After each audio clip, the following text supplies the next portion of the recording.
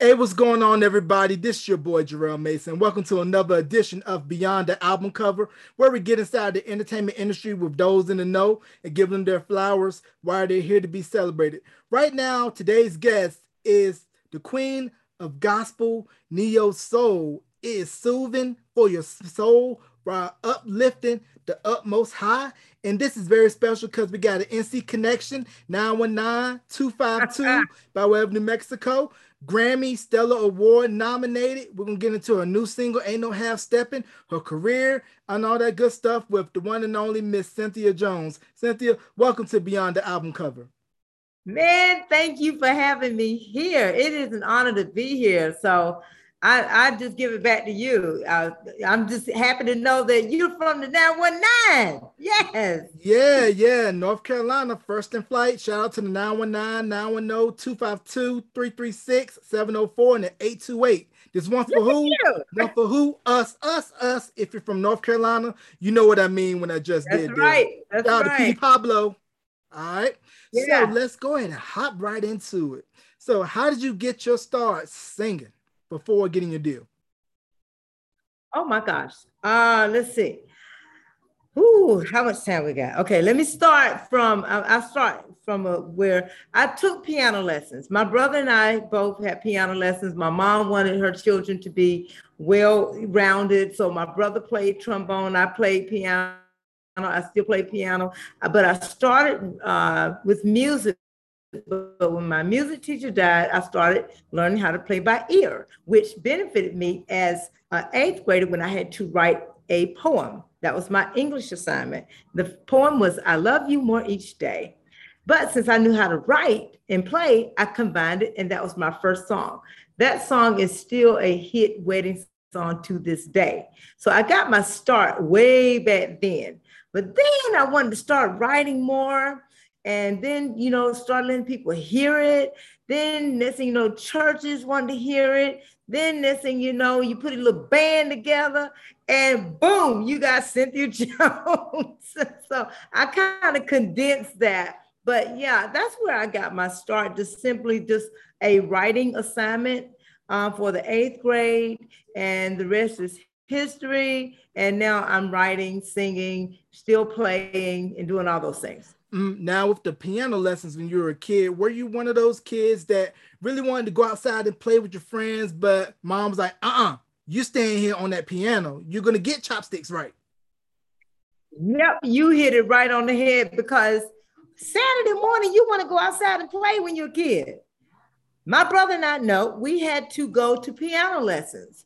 And so we didn't get a chance to play on Saturday mornings until later on Saturday mornings, but it paid off. And, I thank my mom every time I get a chance that she forced me into taking piano lessons. Yeah, you gotta love parents for that. It's just like Robitussin. It's nasty, but once that bitterness wear off, it's good for you, and you'll thank them later. Yeah, I sure do. I sure do. So, who are some of your musical influences? Um, Now I haven't always been saved. But yeah, back in the day, I used to always love the raspy type singers. I love Aretha Franklin. I love Shaka Khan. I love when it was came to gospel back then. It was like Danny Bell and Andre Crouch. Those singers. And then now I still like to listen to them, but I love that neo soul. I mean, once I realized that that's where I was as far as that vibe. Neo Soul was it for me.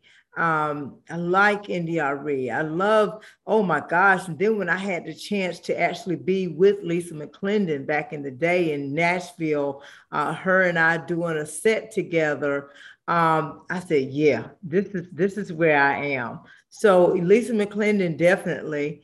There's so many. There's so many. Yes, a lot of influences. Now, when I was listening to your music, I hear a lot in your vocals, like you mentioned, India Ari. I also hear Anita Baker, Erica. Layla Hathaway, all those great neo soul artists. And like I said, it's just warming, calm, and soothing. Yes, it is. And that's why I share with people a lot of times, they'll say, oh, you gospel. I'm like, because they'll start I'm like, I'm not a screaming gospel artist. I want to keep my vocal cords. I need to be able to do at least, the next show without sounding hoarse. So I don't scream. I tell people I'm easy on the ears, and I really am. But what I've learned over the years is because I am that way, demographically, my audience it crosses boundaries as far as the hues, black, white, Asian. I was surprised when just recently this Asian lady presented me with flowers. She loved the music, but it's just that particular style has opened up so many doors for me where when I first got started, it was just all within the walls of the church. Now, I'm on the other side of the walls of the church. However, my lyrics will never be sugarcoated. You will always know who I'm singing about. Right. And you mentioned when you got started how the music was within the four walls of the church and how it really wasn't no room for deviation from the traditional gospel where you had the sounds of the Caravans, Pastor Shirley Caesar, Albertina Walker, Mighty Clouds of Joy, Andre Crouch, the Rance Allen, his brothers, what they're doing, Williams brothers, and how it was pretty Edwin Hawkins, the Hawkins singers, and how they were really a part of that first wave of Reverend James Cleveland, combining secular and sanctified and meaning in the middle. And then by the time commissioned BB and CC Winans, the Winans, and everyone came later, they really perfected that formula, Clark sisters, of combining the two. Right. I truly believe that as well. But one thing about me is you would never have to question what I'm singing about and who I'm singing about. I am a stickler for making sure. Now I love my music to be just as funky as the next. I mean, I love that neo soul. I love funk soul. I love it. However, lyrically, you will never ever question who I'm singing about. I believe that if you are a gospel artist, then there should be something in your music that says that this is a gospel artist singing this song. Now, if not, then just call it what it is, an inspirational song, which is nothing wrong with that. But if you're saying this is gospel, then I need to hear the good news. I need to hear it. Mm-hmm. You got to hear it. And you mentioned singing in the church. Now, me being from the South, knowing how you go to these little hole in the wall, turn at the left fork in the road, and you might see a rock in two houses down. And you may not get paid in money, but you will get paid in I'm not getting home to after 6 o'clock Sunday dinner plate with the chicken, hams, greens, beans, potatoes, tomatoes, you name it. You name it. So what was that like going into these little churches, getting your start singing, and then eventually making your way to the bigger stage? And also, did you get to start doing the talent show circuit in high school, where for certain high schools, they would go Apollo style on you, which means boo you if you were terrible? Well, okay, you talked about two things, and I have stories for both. Let's start with the high school first. I never had to do the talent shows. I was on the chorus. I was in the chorus class, I'm sorry. But with my high school, to this day, I started the gospel choir. We used to sing, what a wonderful world, things like that, chorus stuff. And then after we'll be finished, we still had a little bit of time before the bell ring. Remember I said I knew how to play. I would get on there and I'll start playing, Oh, Happy Day. And so some of the black students, they knew, Oh, Happy Day, Oh, Happy Day. And then the white was starting, next thing you know, after we would finish our regular classes, everybody would look forward to the last part of the class before the bell rung. So I started a gospel choir.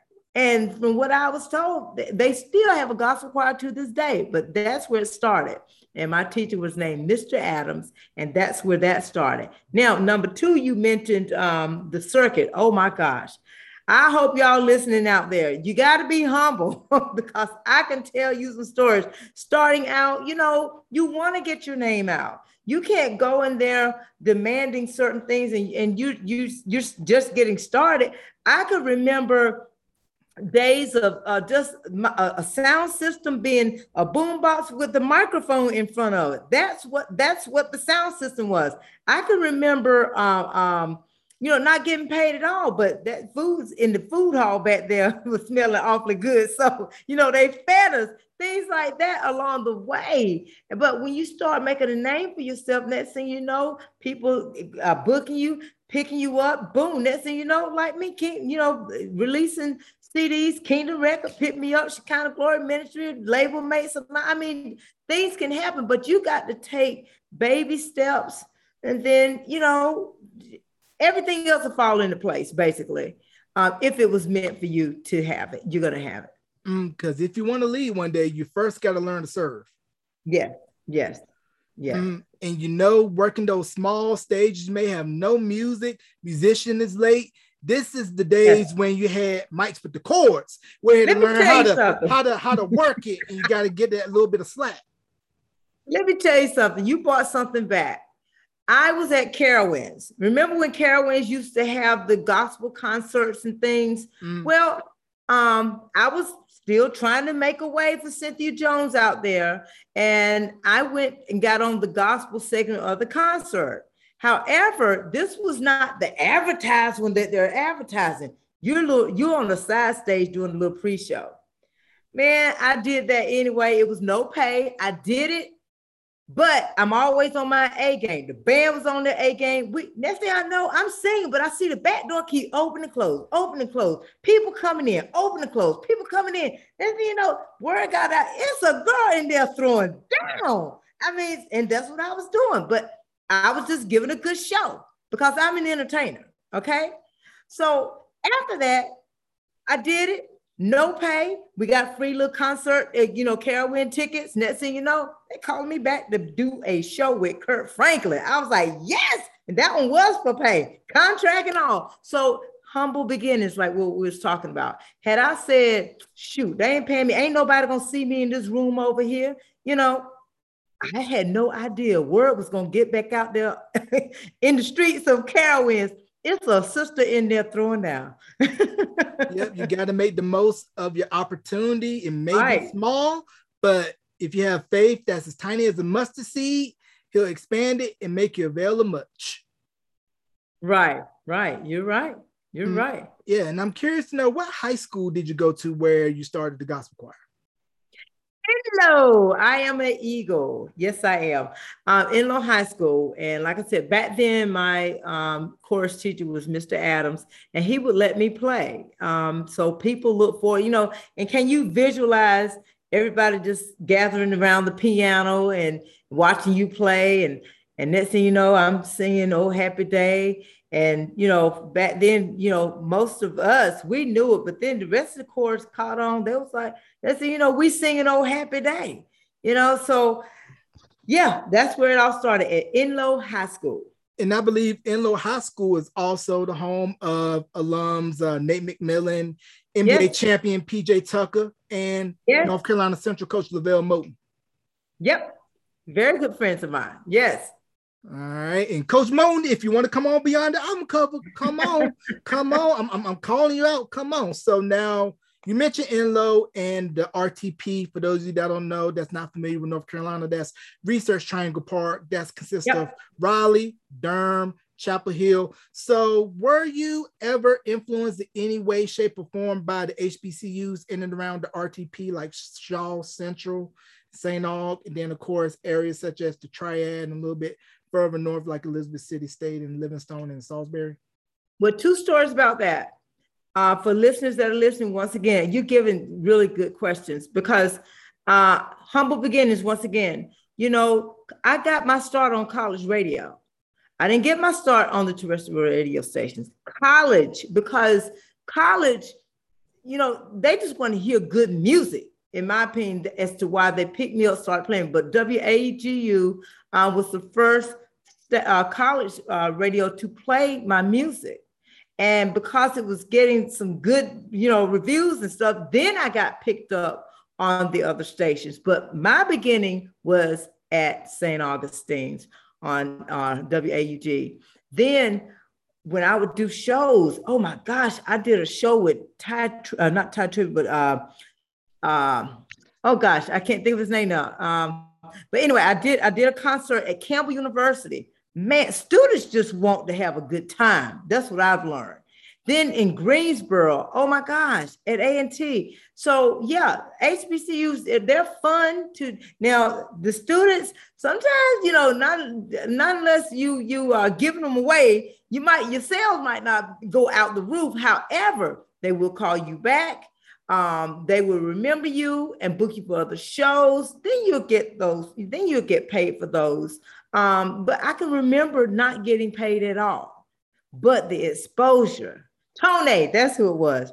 We did an awesome show together at Campbell University. So, and I know it's not HBCU, but what I'm saying is the college circuit period is a good way to get your name out there. And to perfect your chops, cut your teeth, because I was a college radio DJ for 5 years, and it's definitely a great stomping ground when you're that independent up-and-coming artist that is not yet on the radar of the majors, but if you make enough noise with college radio, especially in the CMJ College Music Journal, then major labels come knocking.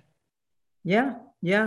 Did one at Howard. I mean, it's just amazing how you don't have to pump and prime the students. You don't have to, come on, stand to your feet. They're ready to jam with you. If your music good, they're going to jam with you. Yes, Fayetteville State, same thing. Oh my God, yes. You're bringing back some good memories as far as, doing the college circuit.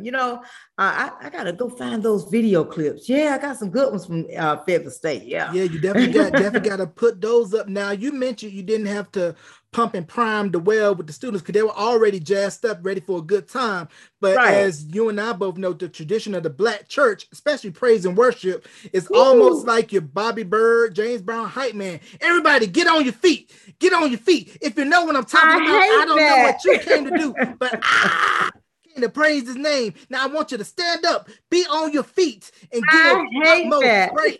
So what is the difference between that style of getting the audience riled up and in the spirit, as opposed to just going out there, giving them a show and really working them in slowly and not coming out pow, like with a full heavy? Right. I got another story for you. Man, you're good. Let's go back to Carowinds. Remember when I said they called me back to do the Paramount tours with Kurt Franklin out of Eden, Cynthia Jones, and so that contract read, you are not here to preach. We want you to entertain. So therefore, if you have not written your music in a way that it ministers through lyrics, again, that's why I don't sugarcoat my lyrics. The stage where you are on, where people have paid $35, $50, they don't want you. Come on, stand to your feet. I know we at a carnival, but we're gonna let the Lord have his way. No, you out of order. You're out of order. They paid you to entertain, and hopefully your lyrics will minister if you are writing that way. So yeah, I don't knock how people do praise and worships and things. I prefer, if I'm going to church, I would prefer to, like old school, have the choir to sing all the songs the way they used to. I don't have to be pumped and primed up. It's too rehearsed to me. And my mom said one time when someone said to her, come on, stand to your feet. She's like, what am I going to stand on my hands? I mean, it becomes repetitious to where, it's just, I just think we don't need all that. And now you just see it so much that it's just, but for me, I have had my white brothers and sisters to ask me. I remember one lady specifically asking me, why is it when you're screaming in gospel, that means you're really singing? And I had to correct her. I was like, that's not me. I don't scream. But I mean, that's why I do believe God has blessed me to be able to, my music transcends all over because it's not just specifically Black gospel, you know, it's for everybody to enjoy. And if you're screaming all the time, they can't hear. You know, they can't hear. Right. And that really, to me, when you're doing all the extra stuff, it takes away the message of what you want people to try to remember in the song. And remember, the utmost purpose anyway is to minister to somebody. And you can't minister when you have all these Olympic gymnastic tactics going on. I love that. Because that's, if I visualize that, you're right. It's gymnastics. Yes. Now, you mentioned Out of Eden, and I was looking at the show Songland about a year or so ago. It was the show with Esther Dean, Shane McNally, and Ryan Tedder from One Republic, and they had aspiring songwriters pitching songs for guest artists for the week. And it turned out in one of the episodes, it was Lisa from Out of Eden and her husband, who's Juan Winans from the Winans family. And I was like, oh, man, it's crazy to see how with him and his family and with her and Out of Eden and how they just both combined to do a great work. It was just amazing to see. Now, what was your take on, like I mentioned earlier, about Commissioned, Clark Sisters, the Winans? We could also throw Take Six in this category and how they were really a part of that second wave that really knocked the door down for gospel to reach beyond the four walls, influence pop, R&B, because I had a chance to interview Mitchell Jones from Commission, and I was telling him, like, man, a lot of the 90s R&B groups like Shy, Jodeci, Boyz II Men mentioned you all as their reference point, and I know you had a chance to perform with Fred Hammond as well. So can you talk about the legacy of those acts and how they were really a part of that second wave after that first wave of really saying, hey, we're going to do it our way and we're going to reach beyond the church? Well, I think because they did that, they were able to reach people outside the church walls. Once again, I am only interested in those that are singing contemporary gospel like they were singing back then. But as long as I didn't have a problem as long as I could still tell lyrically who you were singing about. Other than that, to me, it's an inspirational song. So therefore, I think it was a place for it. It still is a place for it. That's why I do what I do. It still is a place for it. And it opened up the doors, I think, to allow our younger people to be more creative. Because I know me being a motorcyclist, singing gospel, I was at an event where, you know, they always call the gospel artists to start off the prayer and all that good stuff at biking events. And that normally was me since I was a biker. So one gentleman told me my music was the closest thing to church that he would ever get to. So I think it opened up doors for people who otherwise didn't go to church. At least they would at least open their hearts and mind up to hearing the gospel in that form of music. Right, because I can remember being 5, 6 years old, my dad living in Newport News, Virginia, when he was just starting out in the ministry, transition from the military, going into the ministry, and how he had in his car the cassette tape for the Winans Return album with It's Time, A Friend, Don't Leave Me. And I was a huge New Jack Swing fan at the time, still is, you know, with God, and just seeing on the back, Teddy Riley, seeing Bernard Bell, who is the brother of Regina Bell, and just how it had that guy, New Jack Swing sound, and how I was like, hey, it's that easy hook to get your young people in because, hey, if you like Guy, you like Aaron Hall, you're going to love this, but it's on the gospel side.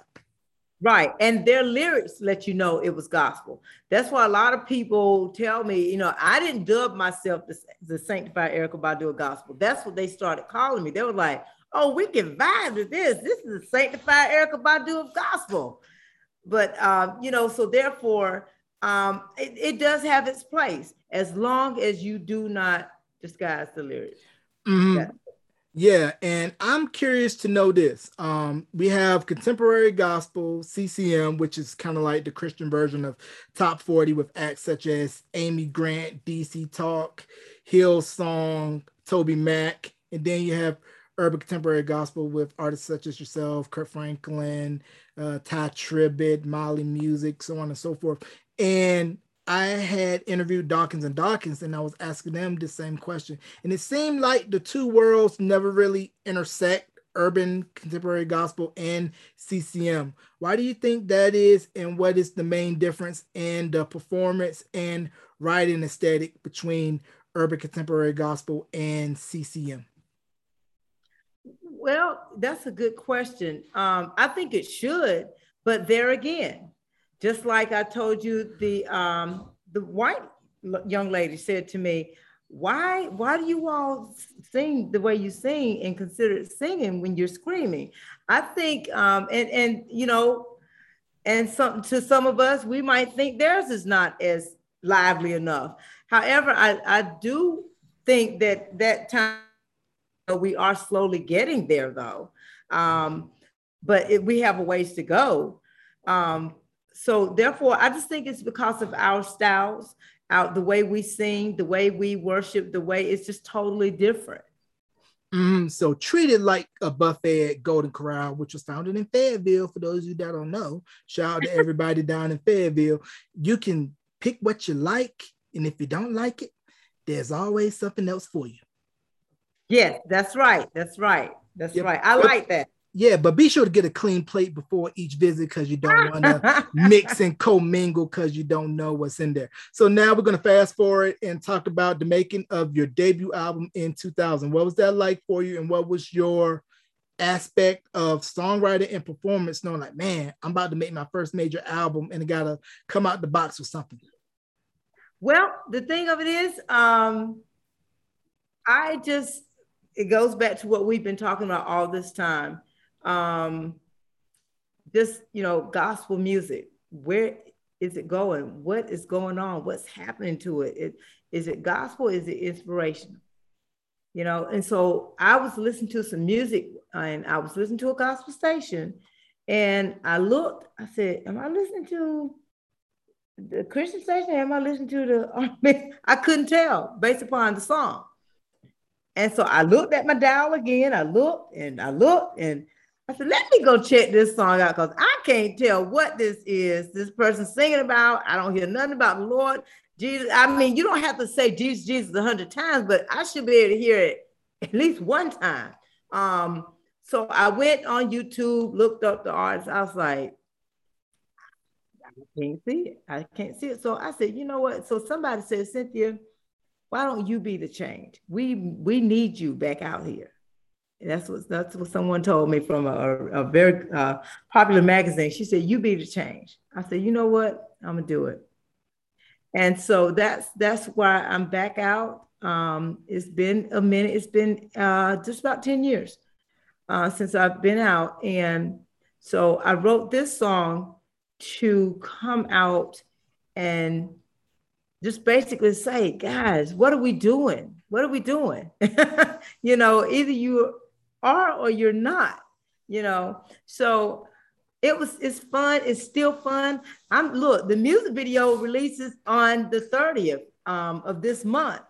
And I'm having fun. And that's the thing about it. If you're not having fun, you need to be doing something else, because it has been a ride that I have enjoyed so far. We've done the concert in the park in 100 degrees weather. I had no idea who was going to show up, but to see a sea of umbrellas and tents and chairs and things like that, people coming out to show love for Cynthia Jones. Y'all, I'm not that emotional person that cried, but that day I really wanted to get a little teared up a little bit because it was hot that day and people came out to hear the new Cynthia Jones song. Then they got a line dance to it that we're going to do another video for that one. It's just been fun. It's been fun. I like to have fun when I'm in the studio. And this was just fun to come back out and, to release it, see where it's going. People just sending me videos just this week. Hey, we heard you on XM radio. You're on Kurt Franklin station. I'm in Michigan. I'm listening to you in Baltimore. It's just been fun. So yeah, I'm just having fun. doing this and still got a ways to go. I mean, we just got started. Mm-hmm. And you mentioned Kirk Franklin and his Sirius XM station Praise, and you mentioned that at Carowinds you were on the bill with Kirk Franklin. So what was that like, seeing him and then his rise and how he just took it to a whole nother level from that first batch of crossover gospel artists? Because once Stomp got airplay on MTV, that's when you knew, like, okay, he's on to something. Yes. Well, I can say this. Kirk Franklin is one of the most friendliest people. One of the most friendliest people that I have. Well, I've met a lot of friendly. It's just that he was just different because I try to give people their space when I'm traveling and we're in the green room with other artists. I don't fall and stumble all over them and things like that. But at the same time, if you've never seen them before, some of the people that were with me was like, "Oh, that's Kirk Franklin." I was like, "Y'all leave him alone." He's like, "Oh, it's okay. They can talk to me, things like that." And then one girl said, "Can you talk to my mama on the phone? Give me the phone. Let me talk to mama. Hey, mama, this is Kirk." I mean, he's that kind of guy. So we just had a good time. Then I went on to the next tour with him. We went to King's Dominion after that. So it was just a good time. But I think because of his style and something, he got a lot of flack at times too. But I think because it's just made him so humble. He's a cool guy to hang around. His nose isn't up in the air. You can talk to him. I never forget, I was at another event with him where it was time for him to go. And so the bodyguard was like, "Y'all got to go." I mean, kind of pushing the people. Kurt was like, hold on. These are my fans. These are my fans. Don't do that to them. These are my fans. I will sign every last artist. That's the kind of person I want to be, that I am. And seeing Kurt do that, I mean, I always will have mad respect for him, love for him, because he's genuine. He's genuine. Yeah, you got to be able to walk amongst royalty and walk amongst the commoners and really realize it's those who buy your records, watch your videos, go to a show, that's really putting money in your pocket, and that they made you. And also, same people that you see on the way up, going to be the same ones you're probably going to see when it go down. Yep. That's right. I believe that. Yeah, you never know who you're entertaining, and the same person you talk wrong about today be the very person you need tomorrow. That's right. Mm-hmm. As what my grandma would always say, rest in peace, Grandma Ada. Now, I want to talk about your songwriting method. Do you have a particular method that you use when you're songwriting? Do you like to hear a skeleton of the track first before you write, or a full fleshed out version of the track? And do you collaborate or prefer to go off in a separate room and write and then come back to the studio when you have an idea? Well, it's funny you should ask that. Now, listen, but when it comes to me writing, believe it or not, God gives me the melody. He gives me the lyrics. All I got to do is get on the keyboard, play it a little bit, or hum it to my producer, and then they just take it from there. Most of the songs that you have heard me sing, they're already in its format, in the arrangement that it's supposed to be in. And I just think that truly is a gift, because other than that, when I try to write and I'm not, and I haven't waited for God to give me anything, it will take me forever just to get a verse. So I truly believe it. I write as God gives it to me. But now, if I'm writing for someone else, I have had someone over in Africa, Pastor Harold Chala in Africa, to send me something to write for him. So he sent the music over. He only had like the hook part. So he just didn't know how to write the verses. So I wrote the verses. So I have had people to send me the music fully created, and all I have to do is write to it. I write very well by just storyboards. I've had people to let me write for their weddings. I'm like, just give me the story. How did you meet? Tell me some things that you want to make sure I put in the song.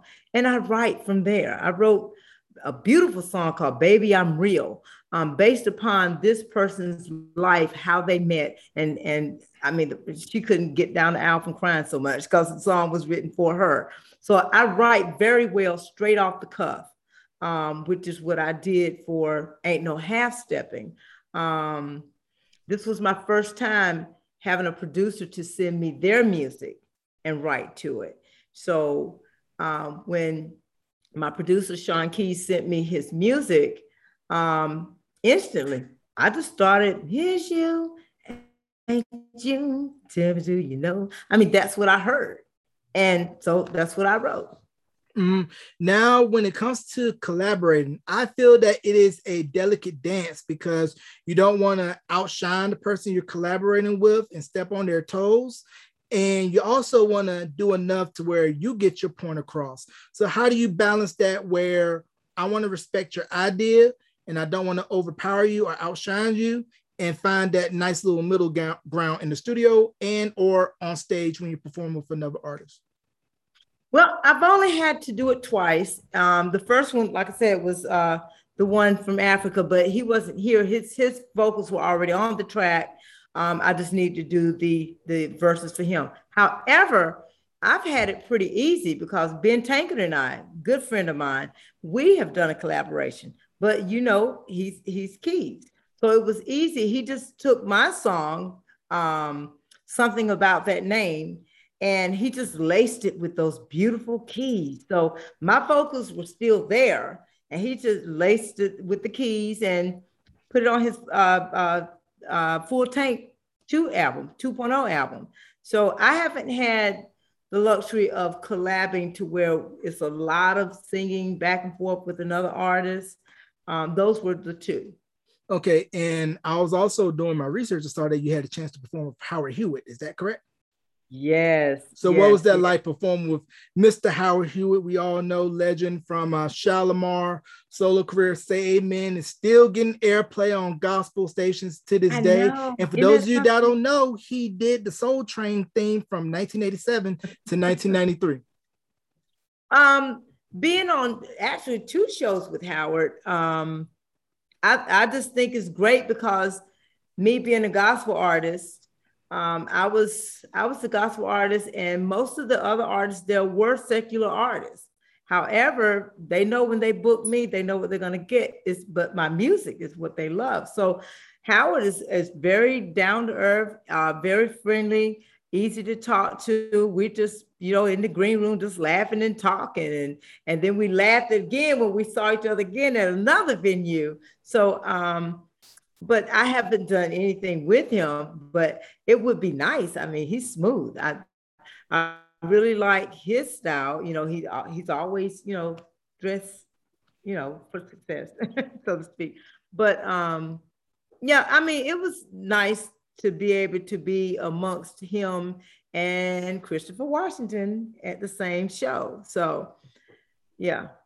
Right. Now, do you think sometimes when some Christian artists go on bills with secular artists that they feel like I got to walk on eggshells a little bit? Just your opinion, walk on eggshells where I feel like, oh, I can't really be browbeaten too much or really be forceful because they're looking at me like, Well, I don't.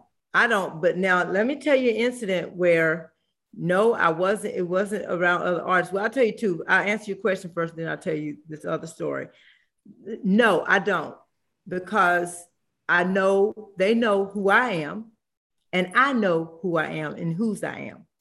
So therefore, any opportunity I'm given, any platform I'm given, first of all, you're gonna get an A game from me, okay? And I don't walk on eggshells because I'm unapologetic about the God I serve. So therefore, if you have a problem with it, then you probably shouldn't have booked me, because that's what I'm going to sing. Y'all stick to what y'all singing. I mean, I've been on concerts with Bobby Blue Bland, Bobby Rush. I mean, and I was like, why am I here? But you never know why people are asking you. You know, there might be that one soul out there in the audience that needs to hear what I have to say. It was myself, Bobby Rush, Avant, and it was another artist there. But I mean, they booked me. It was Sunday, so I guess they felt like I'm church. So therefore, but let me tell you, when I was in Morocco, I stayed in Morocco. I did a residency there a month and almost a month and a half. That's the only time where I felt like I walked on eggshells. Let me tell you why. I was in a predominantly Muslim country, okay?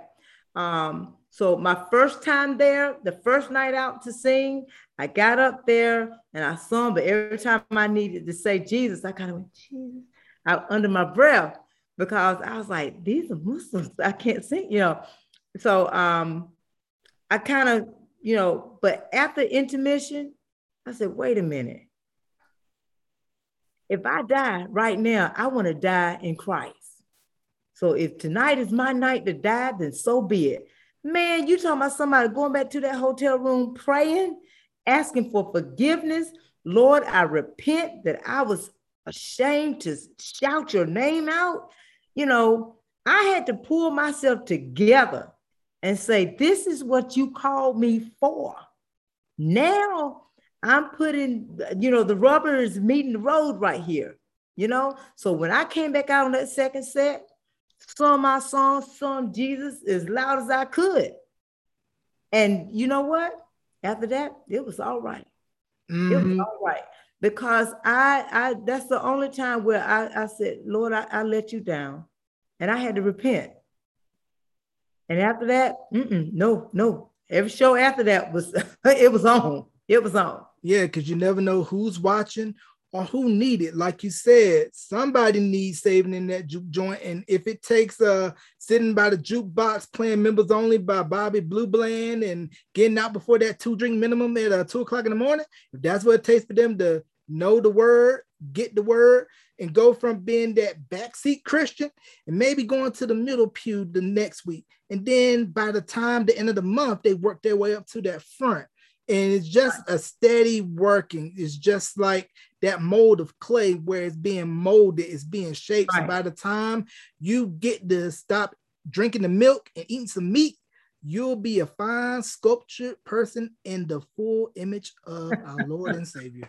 Like I said, my dad is a pastor, so FYI. I mean, to wake up every day, my hotel room faced the mosque. So every day the mosque was my view, and every day you would hear the chimes for them time, their prayer time. So, but I was like, do you know? Once I did that, do you know they request me to sing "Oh Happy Day"? Wow. I was like, I'm way over here in Morocco, in a predominantly Muslim country, and they want me to sing "Oh Happy Day." Oh boy, I did it now. There's a video out there with me singing that there too. But they loved it, even though they was holding their drinks up, singing "Oh Happy Day." But you know, they booked me. I'm an artist. I'm a gospel artist, and that's what they wanted. Give the people what they want. So what was it like for you to get that recognition by your peers being nominated for Grammys and Stellar Awards? Well, when I saw my name, I was on Kingdom Records then. And when I saw my name, I was like, wow. But I was just honored to be there. I said, am I really nominated? They said, yeah, you are. But when I got a little intimidated, when I saw Keisha Cole's name and some other names, and here I am, I'm just new, you know, but, you know, I was still honored to be nominated in 3 categories that were not gospel categories. So, you know, and that's the story of our life when it comes to my music. A lot of times I'm not even in my category because there's not one for me as far as the style that I sing. And I welcome that. It's okay, because it goes back to what you were saying. I walk boldly in the Lord, you know. I ain't scared. So therefore, I welcome that. I welcome that. But it's a good feeling. It's a good feeling when you hear your name, when you see your name, and then even back home, the North Carolina Announcers Guild, I've won, several awards, jazz awards, this award, that, it's a good feeling. It's just a good feeling.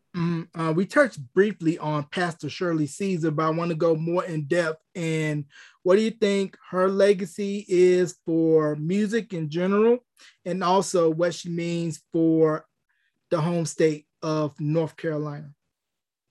I can say this: no matter where I see her, no matter if she's on television, if she's doing an interview, if she's, just out. I've seen her in a store one time, just purchasing something from one of the pharmacies. She is always a classy lady, first of all, but she's unwavered as well.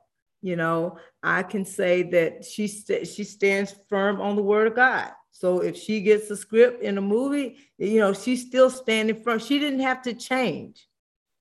And that's what I like about it. She didn't change.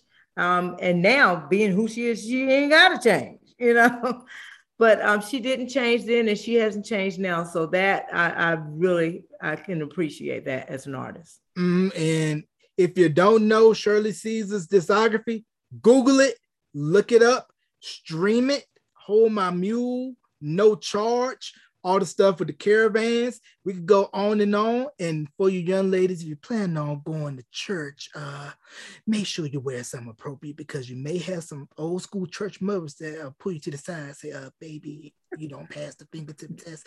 Go ahead and put this on. Some of you know what I'm talking about. The old school church mothers that have them white shoes on. You're like, you ain't coming up in here not with no suit on. Go back out. Get dressed. Like my grandma always said, you could be out and party on Saturday night, but you can't get up and go to church on Sunday morning, because you knew one or two things was going to go on at my grandma's house. Grandma Ada and Grandma Selena, that's my dad's mom, was that you were going to go to church either with them for Sunday service, or that Sunday school van was picking you up, and the AM gospel station was playing on that little brown AM FM alarm clock radio, and Bobby Jones gospel was being played on BET. Yeah, and since you from the 919, you know what station was on back here. It was WLLE. Yeah, nothing like that AM gospel radio. You hear the pastor saying, Riverside Baptist Church will be having their 14th annual anniversary program this Sunday at 5:30. We like to invite all local area churches and ministries to come on now, and dinner will be served in the fellowship hall afterwards. And also another church down the street, Little Ways Quarry Rock Church, will be having their annual summer revival. Just find a big old empty dirt lot with a tent. You can't miss it. Off Highway blah blah blah in blah blah blah, North Carolina. You know you in the country when they just find a big dirt lot with a tent. And back then we had those fans with the wooden handles. Had Martin Luther King. You had the little girl with the praying hands. Martin Luther King. I love it. You gotta love it. And I want to talk about, we talked about briefly, Ain't No Half Stepping, the formation and the coming about of the song. So what is your feeling on the song, and what can people expect with this new project? And then I also want to touch briefly on why the 10-year gap, if you want to elaborate or explain. What they can expect from this song is, first of all, very strong lyrics. The song will find you where you are. It is a lot of, it is different from what I normally do. Let's lay back. We wanted a summer song. We wanted you to move, get up and dance a little bit, so there is a line dance to this song as well. So, but the song lyrically, oh my gosh, yeah, it definitely has a message there, and it will basically find you wherever you are, and then do something about it if it stepped on your toes a little bit. And then what was the reason behind the gap for 10 years in between releases? Because you released your debut in 2000, sophomore album in 2003, then another album in 2005 and 2008, and then the gap. Was it more so where I want to be more creative, or I just want to step back for a minute, do my own thing. And once again, it's up to you if you want to expound on that or not. Oh, And yeah. Life, life.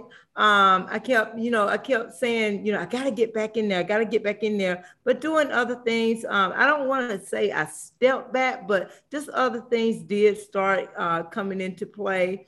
I would say, okay, I'm going to get in here. I'm going to write this song. But remember, I was telling you, I can't write unless God give it to me. But just other things just started coming into play. And, but like I said, so I finally got fed up with what I was hearing. And I was like, okay, I need to go ahead and put something out. So I'm back and I'm having a good time. And my days of albums, I still like writing. I'm going to always be writing. So I'm going to be putting out a whole lot more. And I love the fact that now that I'm out, it's so much out there on social media for you to put your music out and TikTok it and just to have audience engaging with you and you with the audience. I mean, Zoom, it's so much that you can do and have fun now when you're releasing your music. So, so it was just a gap because life started happening. Then lose my brother. But in the middle of losing my brother, I did put out one song about that one, and it is out there. It's called God's Got You.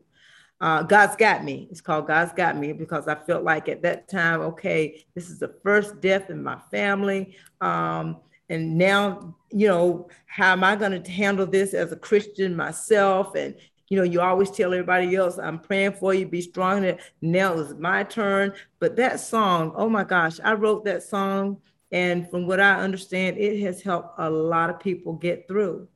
Just knowing that God's got you and he knows what you need, especially during that time. So I did release that one single for just to help. And before we wrap, I have one North Carolina gospel influenced artist two actually, that I did not mention. I definitely want to mention. Can we talk about the impact of John P. Key and Donald Lawrence, who was just recently inducted to the North Carolina Musicians Hall of Fame? By John P. Key being down the road, I have, been to a lot of his events when he was doing the midnight musicals and things like that. Those were pretty fun. It's funny. I've been able to just hang in the studio and watch them do what they do. In those days, it was really fun to have what they would call skinning. So you went and stayed all night at church, not, for the preaching, but just to be amongst the musicians, and we're just in there doing our thing. So I have hung around him and his musicians and singers doing that aspect back in the day. And Donald Lawrence, I haven't had a chance to do anything with him, but I think I know he would always say, okay, I'm retiring. Then he come back, I'm retiring, coming back. So he's always coming in and out as well. But both of those are great artists. Donald, I think he has his style, very unique artist, I think. John, he just seems like I don't know, I guess because I had a chance to hang with them before. Just good people to be around. And I never knew when you was talking about that whole vibe of just being in the church all night and being around the musicians. To me, it sounds like the musicians' version of the good old church lock-in. So for those of you who are old enough to remember the church lock-in, during certain times of the year, more than likely New Year's, you would have a service all night, and the kids would be in a separate room, and you have somebody in there maybe playing movies, music, whatever, sleeping bag, or if you didn't have sleeping bag, you were sleeping on them pews. Yep. I can remember those days. Oh my gosh. But see, if you were a child, you could get by with, just staying back there, eating everything out the bag, and that your parents or your family bought for y'all to eat for later on. You didn't have to stay on your knees and pray all night like the adults, but I remember those days. We used to call them shut-ins. And I used to hate it when they would say shut in because that meant my we're gonna be in church all night. I can't go outside to play. I can't, So. No Soul Train, and don't have to get up and say a Bible verse, and don't say Jesus wept evil. Yep. Oh, I tried that one. I did use it. I did use it. Yeah, this was back in the days when they used to have that long yardstick. You used to get the SWOT of correction. You definitely can't do that now in 2021. Yeah. And also back in the days where you had those cookies and that fruit punch for Vacation Bible School. Mm-hmm. It was the fruit punch or the red Kool-Aid. Yeah, which is great. And I could talk with you all day about church upbringing being in the South, and I know you have a lot more things to do, and I'm very appreciative of you taking the time out of your day to do this interview. So by the time this interview airs, your video will be on social media platforms. So shout out anybody that you want to shout out to, and also plug your social media. Well, shout out to my team, Norma DeShields, Benita Bellamy, and my producer for this project, Ain't No Half Stepping. Oh my God, Sean Keys, my executive producer, which is my husband, Gregory Etheridge, and just, my fans, Cynthia Jones fans who have stuck with me for years. I mean, thank y'all for showing up, showing out at the concerts. You can go to CynthiaJones.com. The single is only 99 cents, guys. Y'all download that. Or you can get it from your favorite music platform. It's on Spotify, Apple, Amazon, wherever you get your music. It's just 99 cents. So support me, support other artists, support local artists, support independent artists. We need you guys. So thank you so much for having me on Beyond the Album Cover. This is really, really fun. Like I said, man, you have to tell me when to shut up because I can talk all night. I love it when you took me back in the day. And I said retirement for Donald Lawrence, but not retirement, but he used to say, it's going to be my grand finale, then we come back out. Grand finale, come back. So yeah, I wanted to fix that real quick because he never said retire. Mm-hmm. And you can catch this interview available wherever you stream podcasts and on my YouTube channel, youtube.com/Beyond the Album Cover. That's on all social media. Tune in, follow, tap in. Ladies and gentlemen, let's give a big thank you to the one, the only queen of gospel neo soul, Miss Cynthia Jones. Thank you once again for coming on Beyond the Album Cover. And one more thing. Yes, the same thing. Facebook, Instagram, Twitter, all of them are I Am Cynthia Jones. Just put in I Am Cynthia Jones for any of them. And you can also find me on YouTube. So also like, share as well. Thank you.